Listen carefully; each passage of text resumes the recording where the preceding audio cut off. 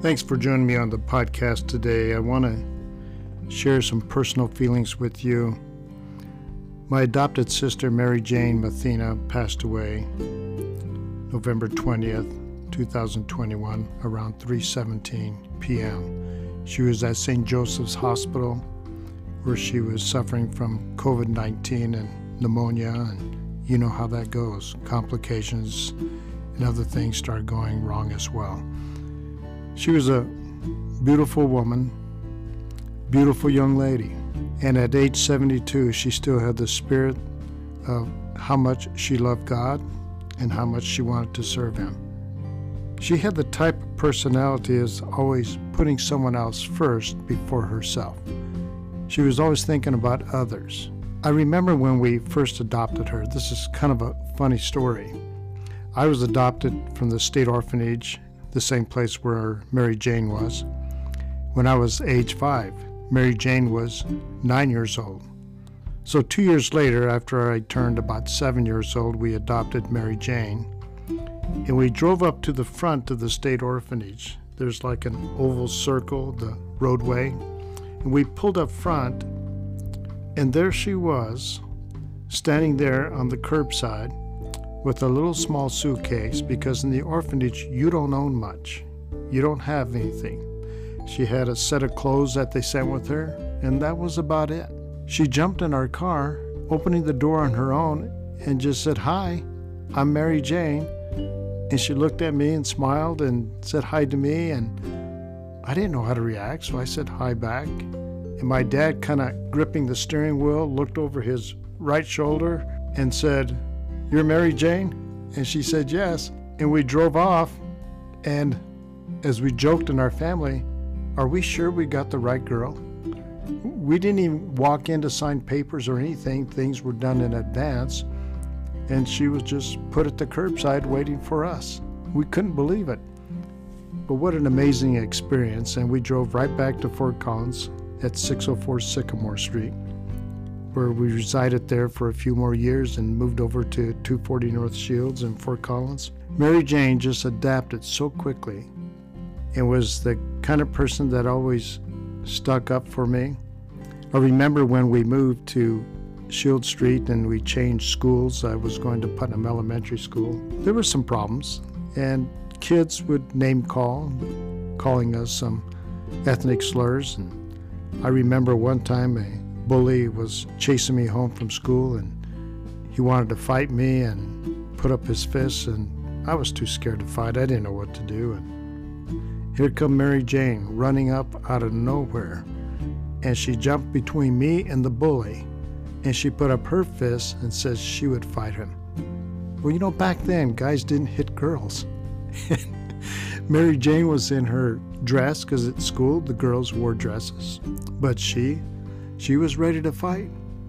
And for about a week on, Mary Jane would make sure she walked me home from school to make sure that same bully didn't pick on me again. So that was one of my great experiences with Mary Jane, and I knew then we were friends, we were close. And I just enjoyed those kinds of experiences with Mary Jane. The very first elementary school that we attended was called the LaPorte Avenue School. We liked that school, but because we had to move and we changed schools, Jane had the fondest memories of her teacher, Miss Beeler, who was her 4th grade and teacher, and she just really had the greatest admiration for her.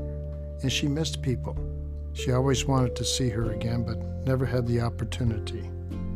But I did see Miss Beeler when I became mayor of Fort Collins. It was at a teachers' convention in Fort Collins at the Hilton Hotel. And I conveyed that message to her, how my sister always wanted to see her again and that she loved her very much. Miss Beeler was getting old in age, and she was very thankful, and she said she definitely remembered Mary Jane without a doubt. Mary Jane was always such a helper around the house, and Mom taught her well about keeping things clean and neat and picking up after ourselves as soon as we made a mess and not just leave things undone. Well, that leads to this humorous story, and we had some guests that stayed at our house one time on LaPorte Avenue Street when we lived on the corner of LaPorte and Lyon Street. And they got up that morning to use the restroom, and Jane was already up, So when they came back to bed, the bed was already made.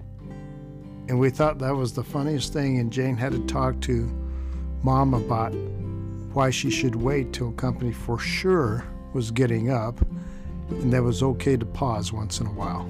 She didn't really like cooking that much at her early age, but Mom taught her anyway, and that was a good thing for her family. Jane had a lot of struggles with her health, and particularly her back. She seemed to have a lot of back pain, and at some point they diagnosed it as a birth defect that she had.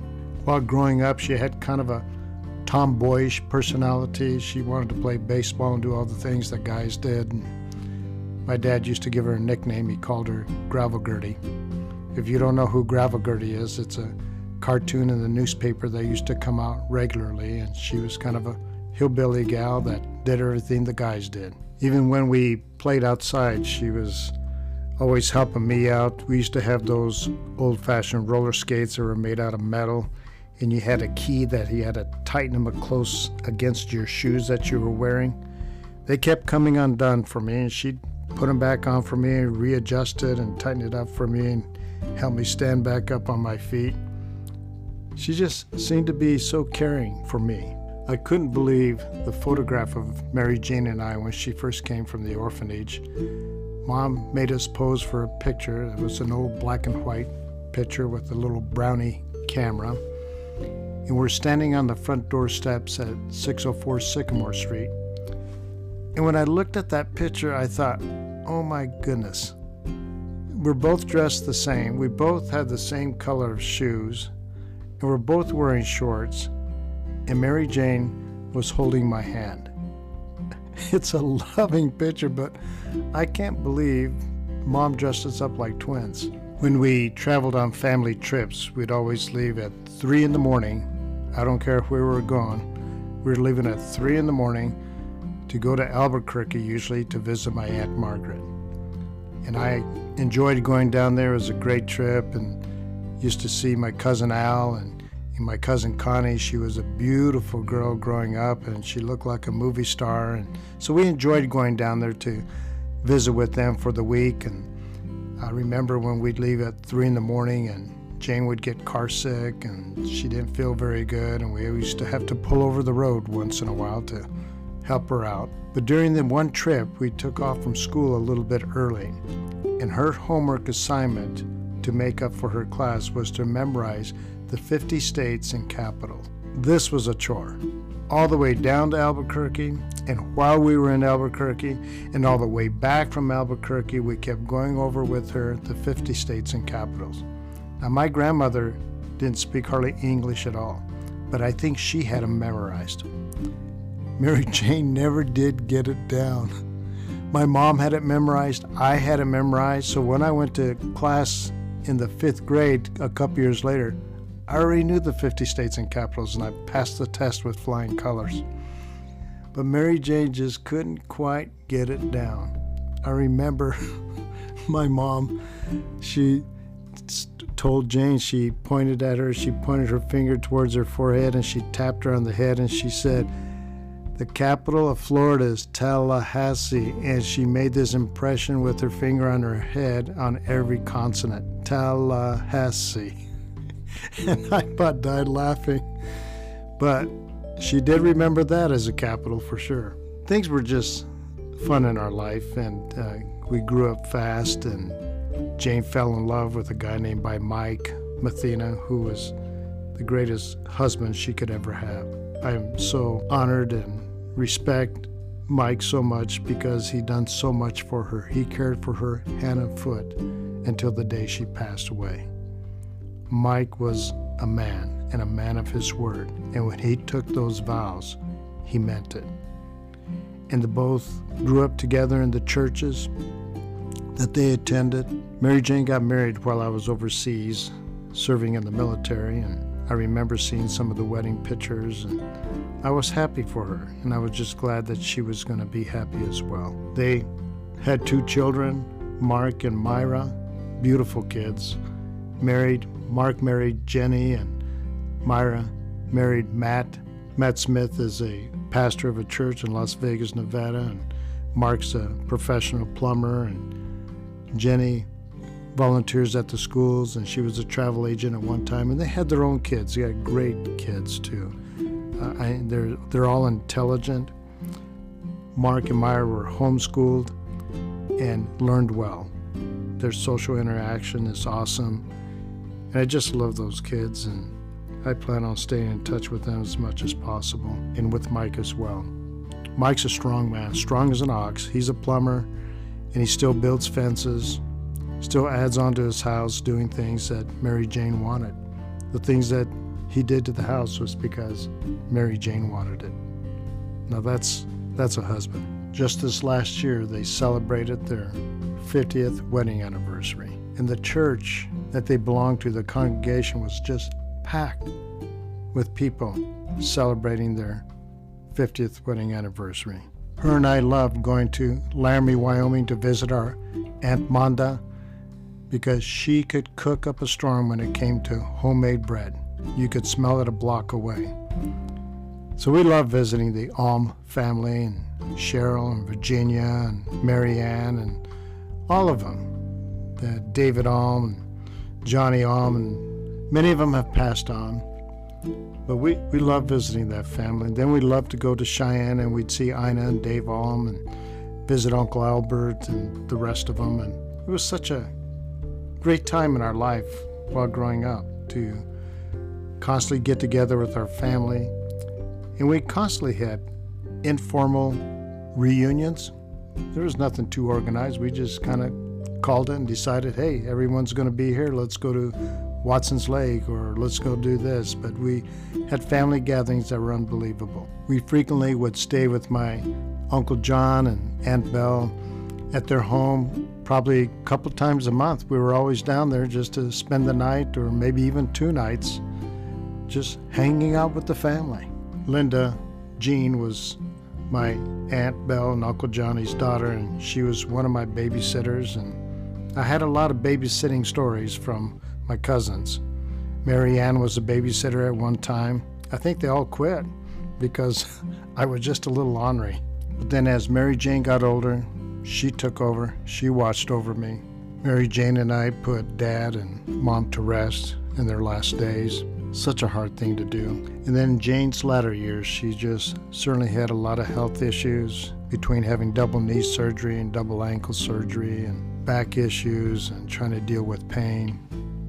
I think Mary Jane was ready to go home. Even Mike said that she was ready. I know Mary Jane heard our voices as we were speaking.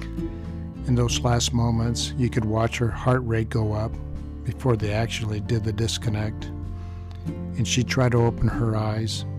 I know she would have loved to say something because that was in her heart. But with the ventilator and everything attached to her, it was impossible. Finally, when we put her to rest, they disconnected everything. It only took about 15-20 minutes before she passed on to be with the Lord in heaven. Before we left the room, Mike said, let's just pray before we leave the room. And we all held hands and prayed together. It was a heartfelt moment, but it was a sigh of relief that she's no longer suffering.